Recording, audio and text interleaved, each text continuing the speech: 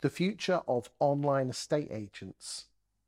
Today, I'm joined by Verona Frankish, who is the boss lady, CEO of YOPA, who is the third largest online estate agent. Although I think you'll call it hybrid, won't you? Yes, Okay. I will. We'll agree to disagree on that one. Behind Strike and Purple Bricks. Verona, the online stroke hybrid estate agency model certainly has seen an awful lot of change with Strike. We're filming this in early June. The deal's not through yet, but it looks like it's going to go through, with Strike buying Purple Bricks for £1. What is the future of online hybrid estate agency in the UK? Talk to me.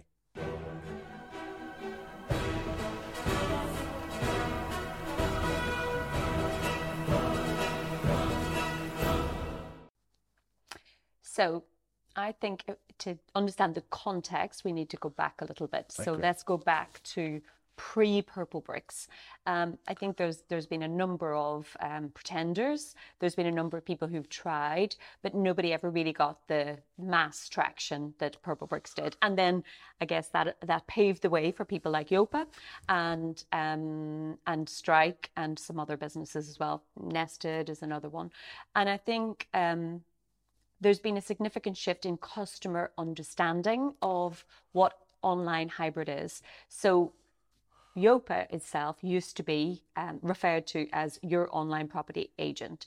Now, we would definitely shy away from that now. We would never refer to our business as online, because that creates the perception that it's very much do it yourself, that the customer does a lot more and the agent does very little apart from put it on the portals and market it. And that is absolutely not what we do. So I think there's a very big range of what a customer would think online hybrid is versus what we would see it as. Why do you think there's almost like a glass ceiling? And as you On adoption.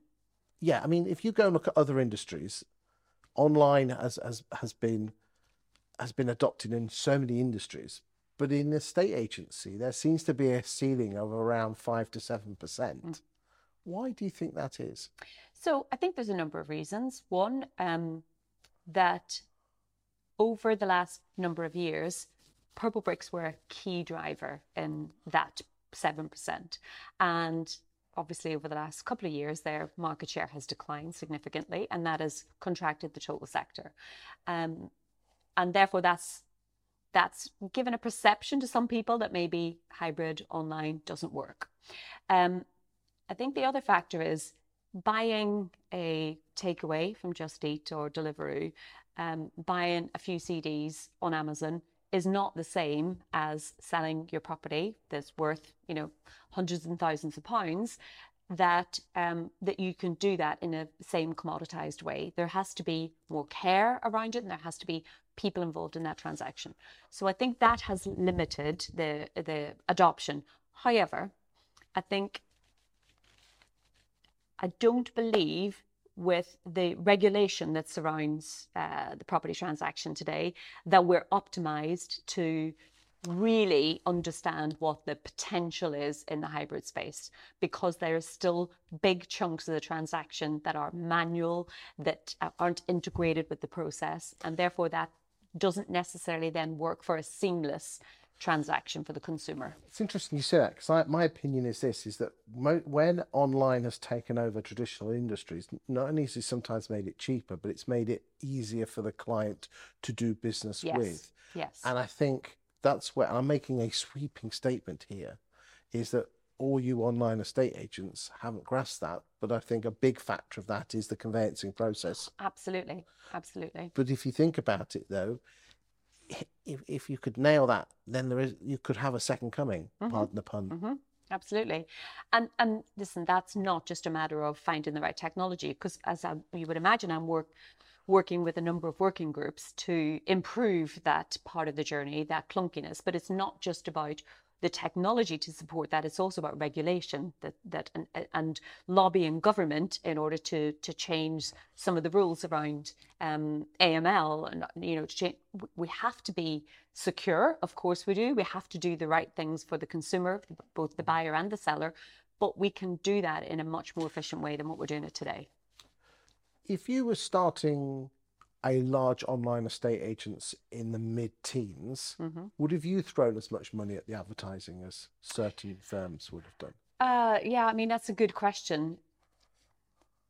I'm not a big fan of big above-the-line marketing spend, and I'll explain why. I understand that Purple Bricks almost took one for the team in highlighting not only what Purple Bricks do, but what is possible in the online hybrid space. However, in any given year, there's only about 4% of the population that are going to move home. And that's only going to happen every 7-8 years on average. So therefore, your logic says, I'm spending this significant investment, and I'm avoiding 96% of the population over the next. So you have to keep doing it in order to get the traction. Feeding the monster. Exactly. So we have opted for, in the last couple of years, we made that mistake, but we've opted in the last couple of years to have a much more efficient investment in customer acquisition. So I'm not a massive fan, but I understand why that approach was taken in the early days. What would have you done differently then? At Purple Bricks or at YOPA? Doesn't matter. I want you to go back to 2014. You're setting up another online estate agency. Yeah. How will you spend the money? I think there's two things that are massively important in my world, my sector. We have two customer groups. One, the customer, the paying customer, and the second one is the agent. And you have to have a proposition that's attractive to both of them in equal measure in order to scale.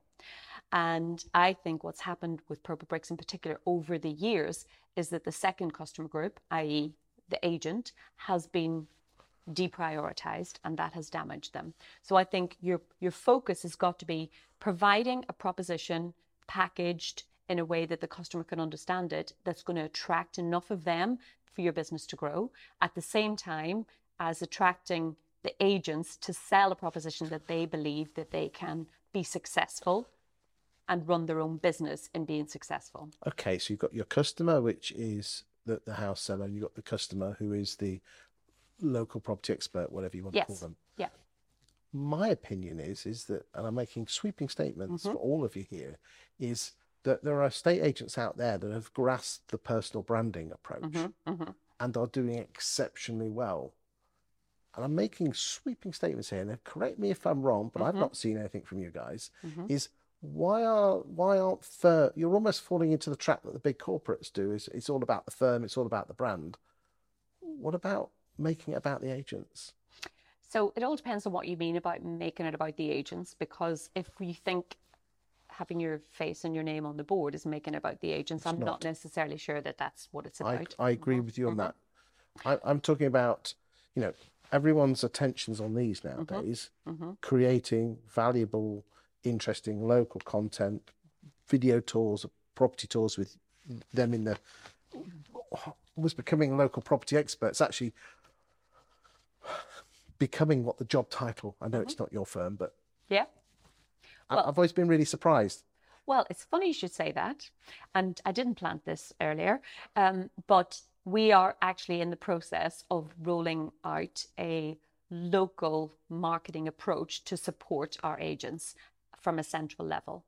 We are absolutely crystal clear that the only way we can be successful is if our local agents are successful in their local communities. Hence what you said earlier on in the previous video, there are other agents that have, teens market share. Yeah, absolutely. And their success is being because they're part of the local community. They're known within the community. They're the go-to agent in their community. They are on social media consistently. They're doing the same. Because what happens, and you know this about social media, people will do it for a period of time. Then it starts to work and then think, oh, I don't need to do that anymore. I'll move over to this thing. And when you're running your own business, it is hard to be consistent all the time. And therefore, it's important to understand the processes, and the process works. It might not work today or tomorrow, but eventually it will work. And that's why you post in the way that you do on social media, because it works. Because you just drip out the videos Exactly. and the other stuff and a few pie charts. Yeah, you love a pie chart, not. What would you say? I mean, by the sounds of it, you're almost turning yourself into another EXP, aren't you? We are different to EXP in that the EXP model, the big difference, the two big differences. One, we have a national pricing structure that we target customers with, and we acquire customers on our standardized pricing model, whereas EXP model is their agents can charge whatever they want or whatever they feel they can justify in their local area. So that's a big difference. The second I thing would say it's not a huge difference, but there you go. Go on. Okay. I mean, it's a difference in the proposition. I don't mean necessarily the pricing is different, but it's a difference in the proposition. The second big difference is we provide a lot more central support for our franchises. So we have internal training teams, customer resolution team. We generate 90% of the valuations that go into our agents' diaries. They can self-gen, but when they self-gen, they get a different commercial arrangement. You know the agents that have got 10-15% market share? Yes. Do they generate a lot more of their valuations? It's funny, you would think that that's the case, but they don't. They generate some of additional valuations, but they still benefit from a significant volume from us. Surely if that, because again, I know you say that they, they're not employed. It's a franchise model, so you don't become foul of the thing that Purple Bricks did, which I know in a previous video we said their reasons for doing it was really interesting. Do check it out, boys and girls. But surely if someone is taking a franchise, it has become beholden on those to actually generate their own business and not be a Oliver, please sir, can I have some more? And in some models, that's exactly how it works. So EXP are a classic example. They don't generate central valuations. Our model is just different. And some people will want to self-gen. They'll want to charge whichever fee they want. But some prefer a supported model where you get valuations as well as what you self-gen. Some of our agents are generating 50% of the valuations that they do on a monthly basis. Do they still have to charge the same fixed fee as everyone else? Yes, they do. What is that presently in June 23? So it's not as straightforward, because if you sell, we have 3 different packages. We have a core, premium, and ultimate package. We also offer a no sale, no fee package, because we want to be an agent of choice, both for our agents and the consumer, to make sure that we can support them.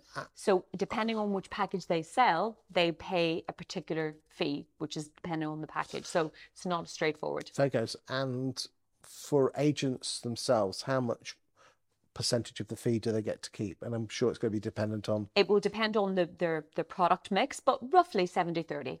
And I think part of the reason we haven't made some of the traction is there is a misunderstanding about what we offer. So I think it's important to clarify that it is a franchise model. You do have your own business. Verona, thank you for your time today. That's been very insightful, and thank you very much. Thanks for having me.